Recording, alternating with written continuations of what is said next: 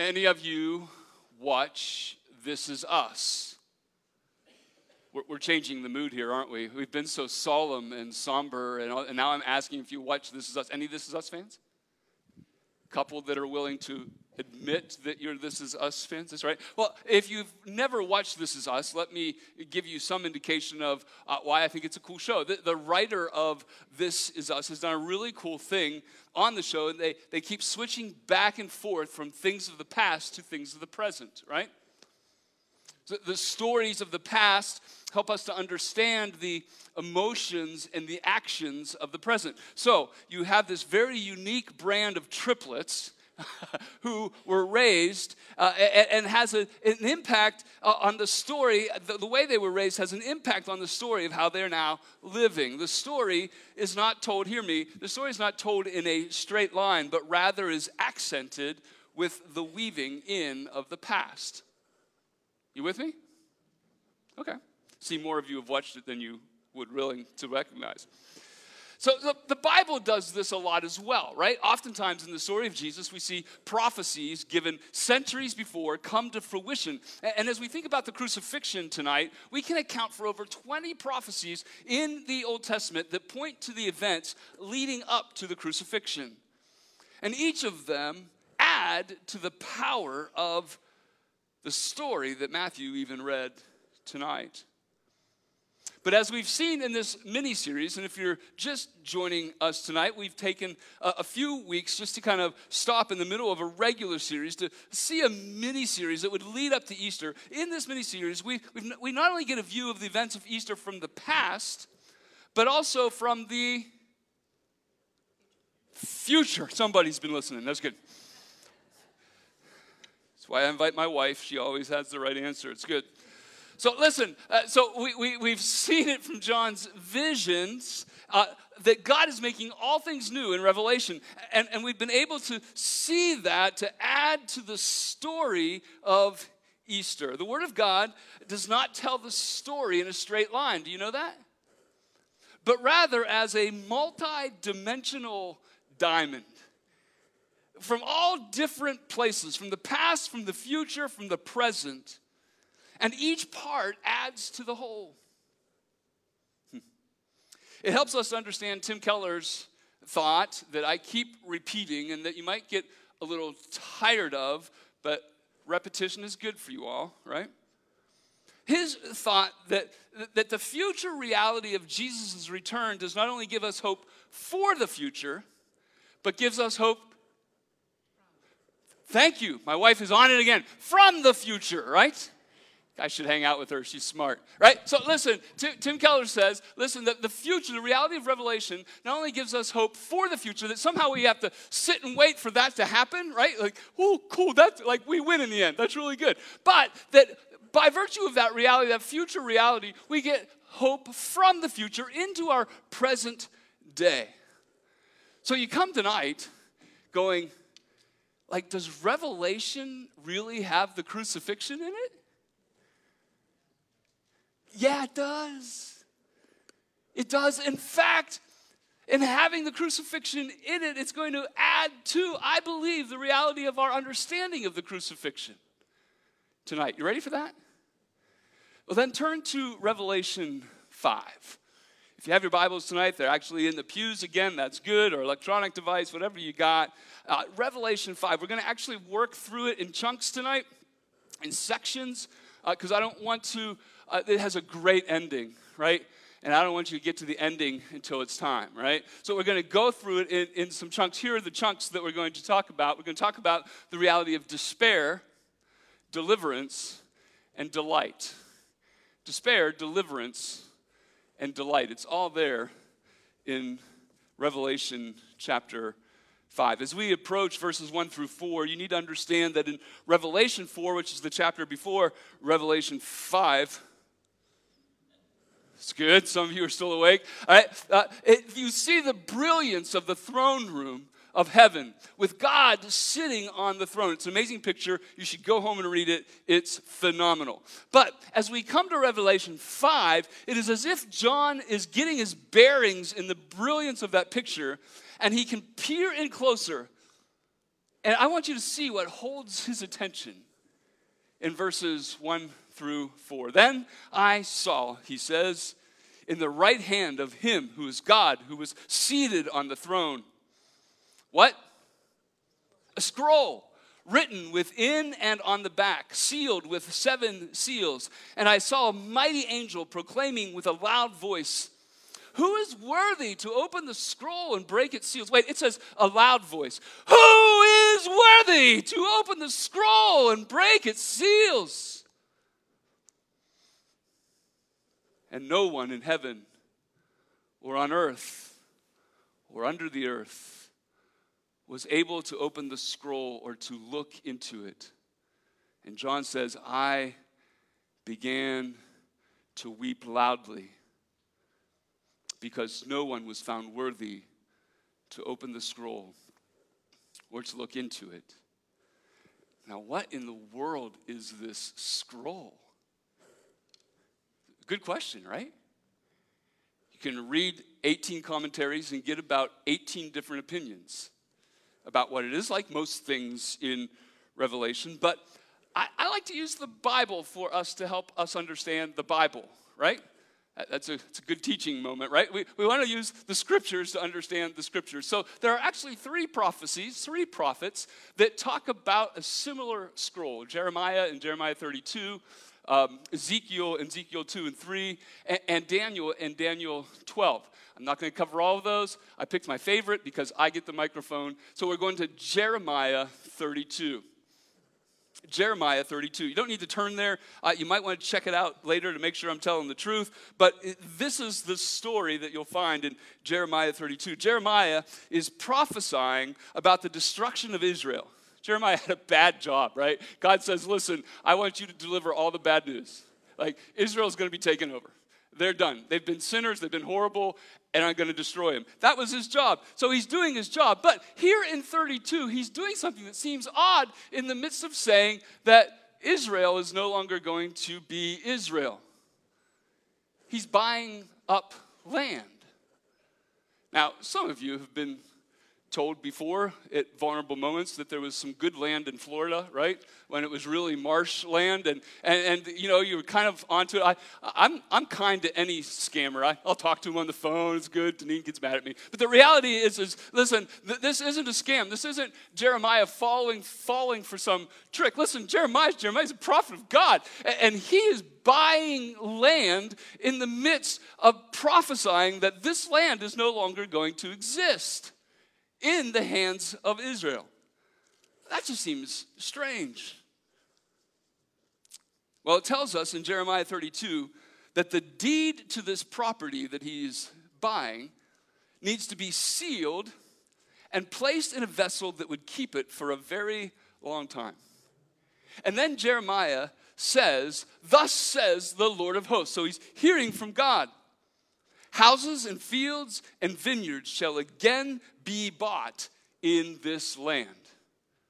So Jeremiah, catch this, in essence says, I know I will never see it, but I also know a day is coming that someone will. And this land will be found to be in my name. A scroll, hidden for a time, but has the declaration of restoration. Hear that? Because the scroll of Revelation 5 is similar but grander. This scroll in the hand of God recognizes that we all lost something in Genesis chapter 3. We have been kicked out due to our sin, due to our failures. The reality of sin has kicked us out of our land, out of the garden. Oh, but God has a plan to restore it. You see, he has purchased the land on our behalf, and we will go back. And that agreement, guess where it's at? It's on a scroll, sealed 7 times. And as we come to Revelation chapter 5, we see it. John sees it. It's in the hand of God. Listen, All of creation, throughout all of history, even the angels in the heavens, has waited for this scroll to be opened ever since Genesis 3. It is the point that death is no more. It is the point that evil ceases. It is the point that sin no longer has us in bondage and the devil no longer has any authority. That sounds like a good day, doesn't it? Have you ever waited a very long time for something?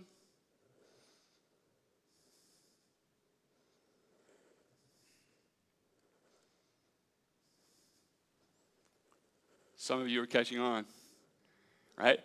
Have you ever waited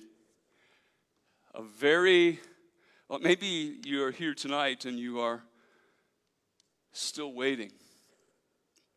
Well, all of creation has longed for this moment, a moment when the deed to the garden is opened and realized. Oh, feel the anticipation that John is caught up in as he is in this moment. And in that moment, an angel appears and he cries out, "Who is worthy to open the scroll and break its seals?" We see the scroll is in the hand of God, but who can open it? Who can pay for the sin that has thrown us out of the garden?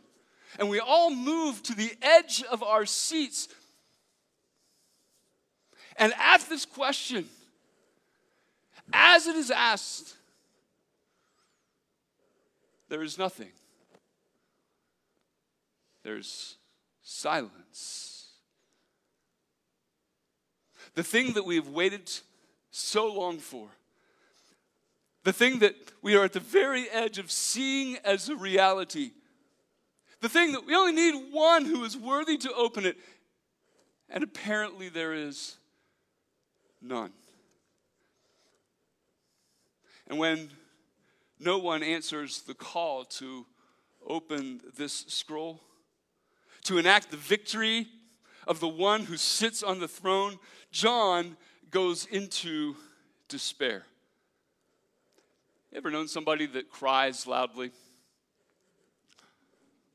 Bob and I are witnesses to this tonight. Our sister cries loudly. Don't go to a sad movie with her. She sits in the seat and slobbers, and all these horrible sounds come out as she cries. You may know someone who cries loudly. If you have that person in your mind, in your ears tonight, picture John, right? In this despair. It doesn't say he weeps. It says he weeps loudly because no one was found worthy to open the scroll.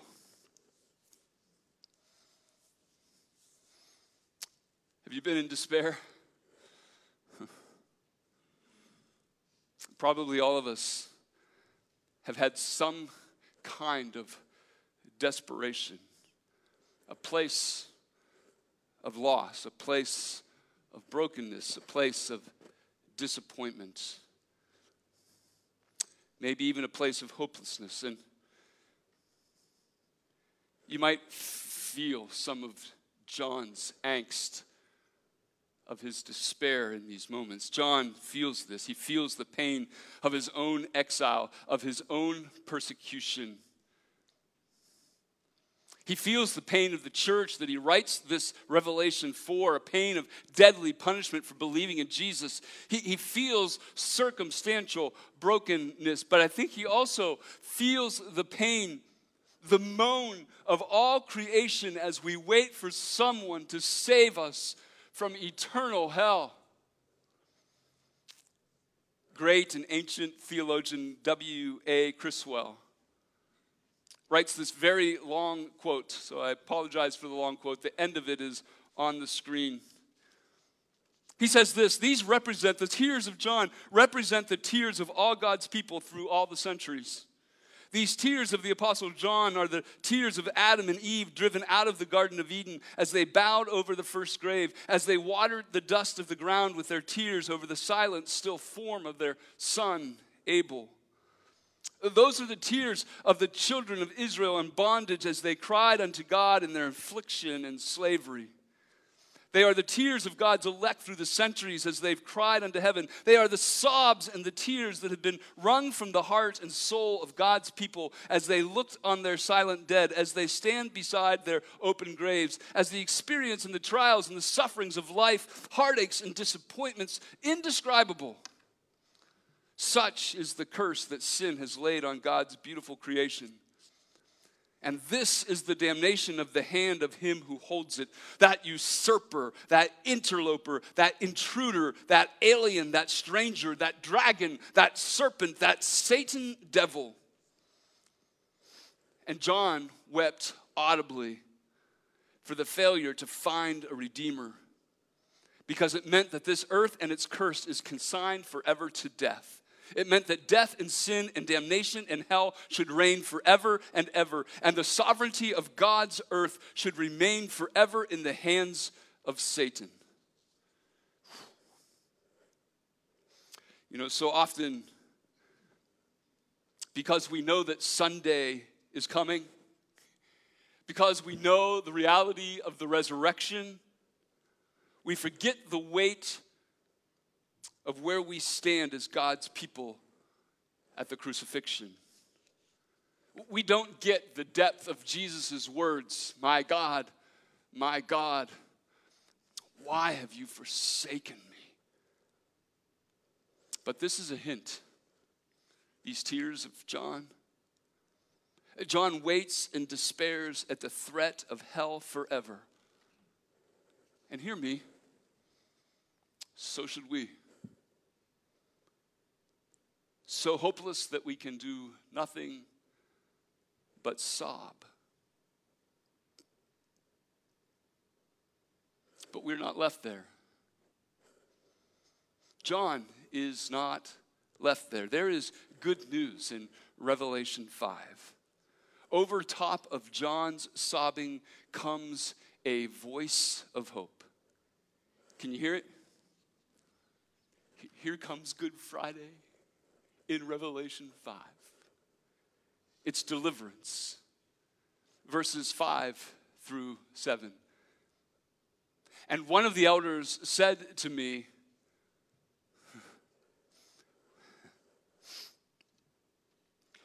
weep no more. Would you give me a moment and look at somebody tonight and say, weep no more? I mean it.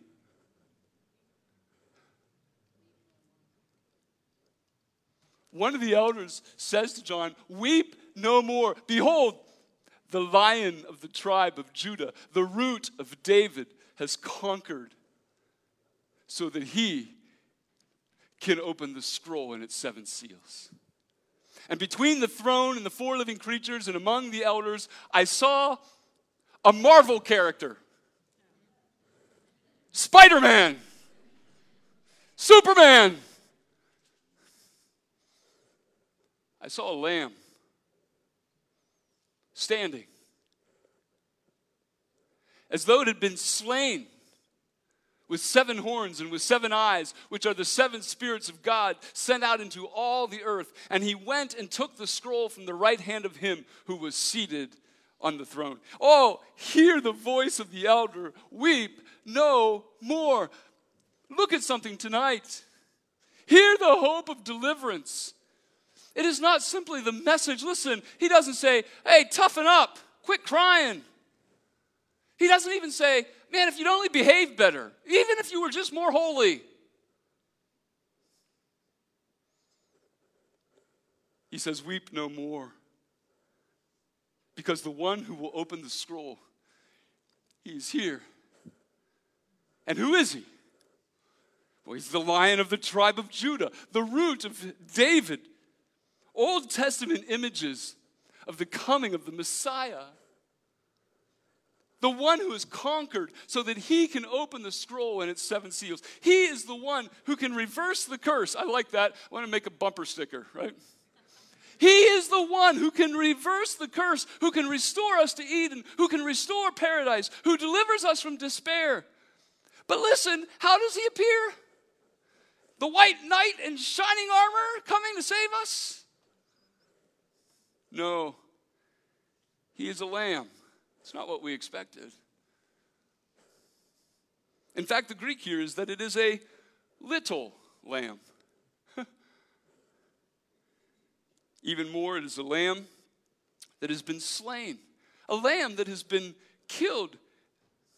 You get this, right? It is the image of the Passover lamb who was killed so that the blood from its veins and arteries might be spread over the doorposts and death would pass by. It is the lamb that was killed as a sacrifice for the sins of Israel, and it is all a foreshadowing of the death of Christ, the Lamb of God, whose blood has been shed for the forgiveness of our sins. This slain lamb is Jesus. It is Jesus crucified.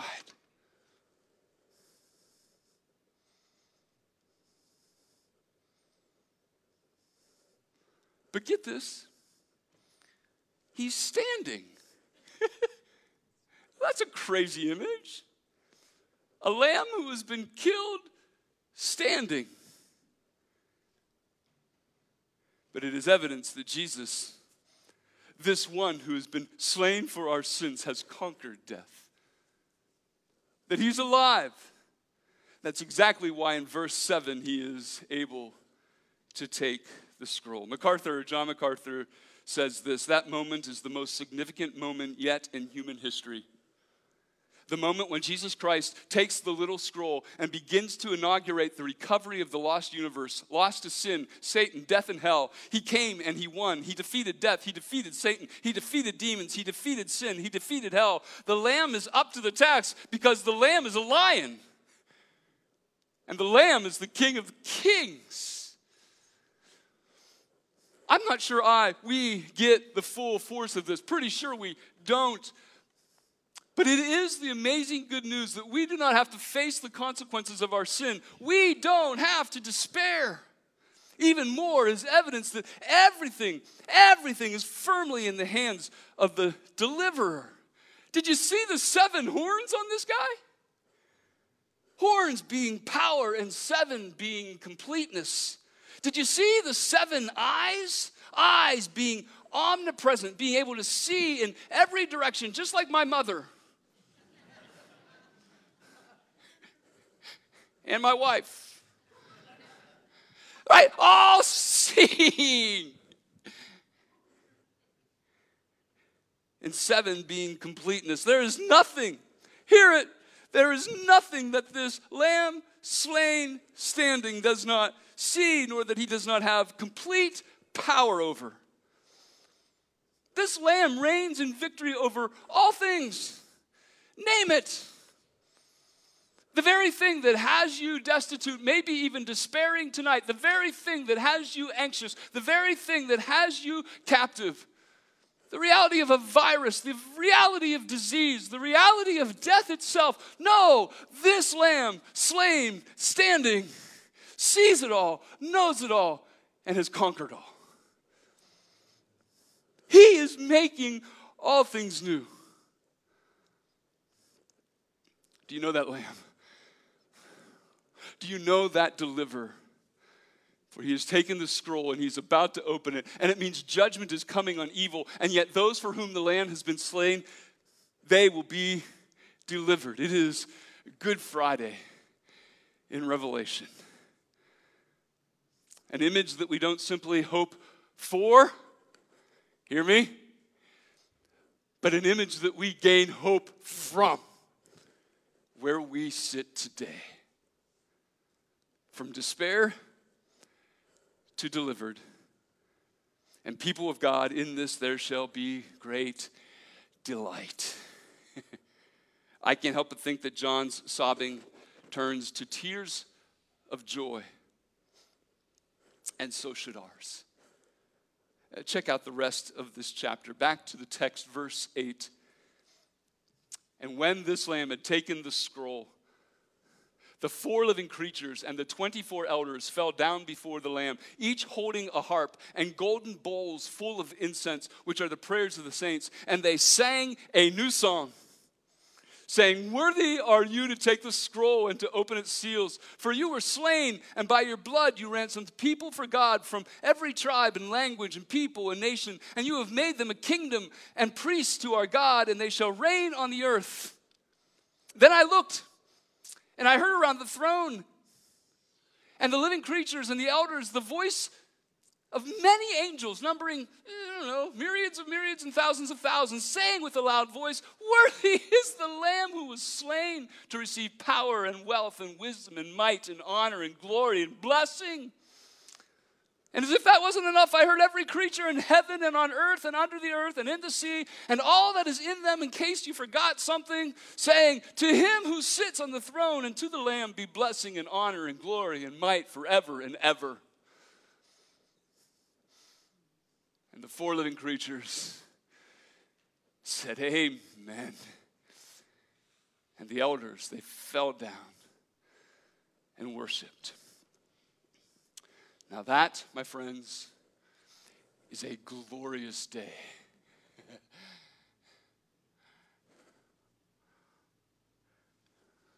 And here's what I would suggest. It is a day that began at the crucifixion, and it will continue till the day of Jesus' return. It is a light, get this, it is a light that hits the multi-dimensional diamond of God's truth at the cross and then continues to shine in all kinds of ways into our lives and the next generation's lives and the generation after that until indeed Jesus returns, which means that tonight we can immerse ourselves not only in the hope of what we wait for, but that we might receive hope from this moment for today. Everything we've been waiting for is coming to pass. And get this, listen, we can join the chorus. We join the 4 living creatures and the 24 elders who fell on their faces as they took harps. And harps is a biblical term and understanding for prophecy. So all of the Old Testament prophecy, everything that is pointed to that moment, they take all of that up. And they take bowls of incense, the prayers of the saints, your prayers. Yes, you are saints. Your prayers, our prayers. Of that, every time we said, "Come, Lord Jesus, come." You prayed that prayer? Yeah, those prayers. All of those prayers, these 4 living creatures, these 24 elders take all of that up and they sing a new song. Not a song of despair, but a song of deliverance. They say, "Worthy are you to take the scroll and open its seals. For you were slain, and by your blood you ransomed people for God from every tribe and language and people and nation, and you have made them a kingdom and priests to our God, and they shall reign on all the earth." And then the angels join in. I love this. It's like a flash mob. That just came to me, right? It's a flash mob, right? 4 living creatures, 24 elders, little choir up here singing, "Woohoo, worthy." And then comes myriads of myriads. You know why John uses myriads of myriads? Because he has no idea how many angels there were. They're like, number 1, I don't want to count them. Number 2, I can't count them. But there's a lot of them. Warrior angels who join in the chorus. Some of them couldn't even sing. But they said, "Worthy is the Lamb," get this, "who was slain." A lamb who was slain is being praised by the angels to receive power and wealth and wisdom and might and honor and glory and blessing. And then John just couldn't contain himself because all of creation, like he could see everything. All of creation, no longer groaning. They delight in the Lord. To him who sits on the throne and to the Lamb be blessing and honor and glory and might forever and ever. And don't miss the amen, you good Presbyterians. By the 4 living creatures. The guys who started this worship fest, they still remain bound. They bowed. They still have their faces to the ground. But they say, "Amen. So please, so be it." It's almost reminiscent of Christ on the cross when he says what? "It is finished." The time has come. It is a glorious day. And ladies and gentlemen, thanks for coming tonight. Because we get invited to this table to participate in that worship fest. Together, tonight, we move from a song of despair to a song of deliverance, a new song of delight. And we join the 4 living creatures, the 24 elders, the myriad of angels, and all creation in a song that is already in progress.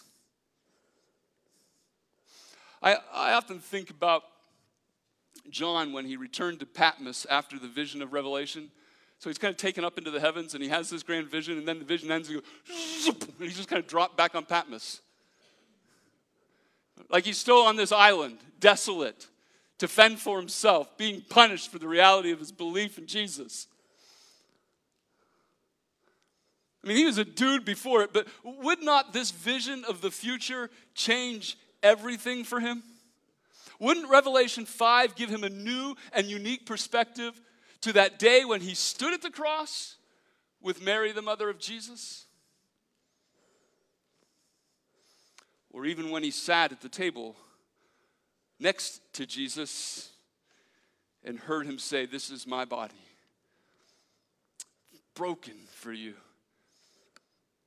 My blood shed for the forgiveness of your sins." Wouldn't John now see the Lamb that was slain and standing, taking the scroll, and know that it was in this moment that he was restoring everything, making all things new, shining a light into that diamond that would change everything? And shouldn't we? Shouldn't we tonight see it differently? This table is not a vaccine for a virus. This table is not a cure for a deadly disease. We are not sick in needing of some help. We are dead, says the scriptures, in our sins and transgressions. We are in a place of despair. And this table, it is hope for our hopelessness. It is a deliverance for our despair. It is heaven in place of hell. It changes everything. Right now. It is a glorious moment. In a glorious day, we no longer sing a song of despair. Tonight we sing a song of deliverance, a new song of delight.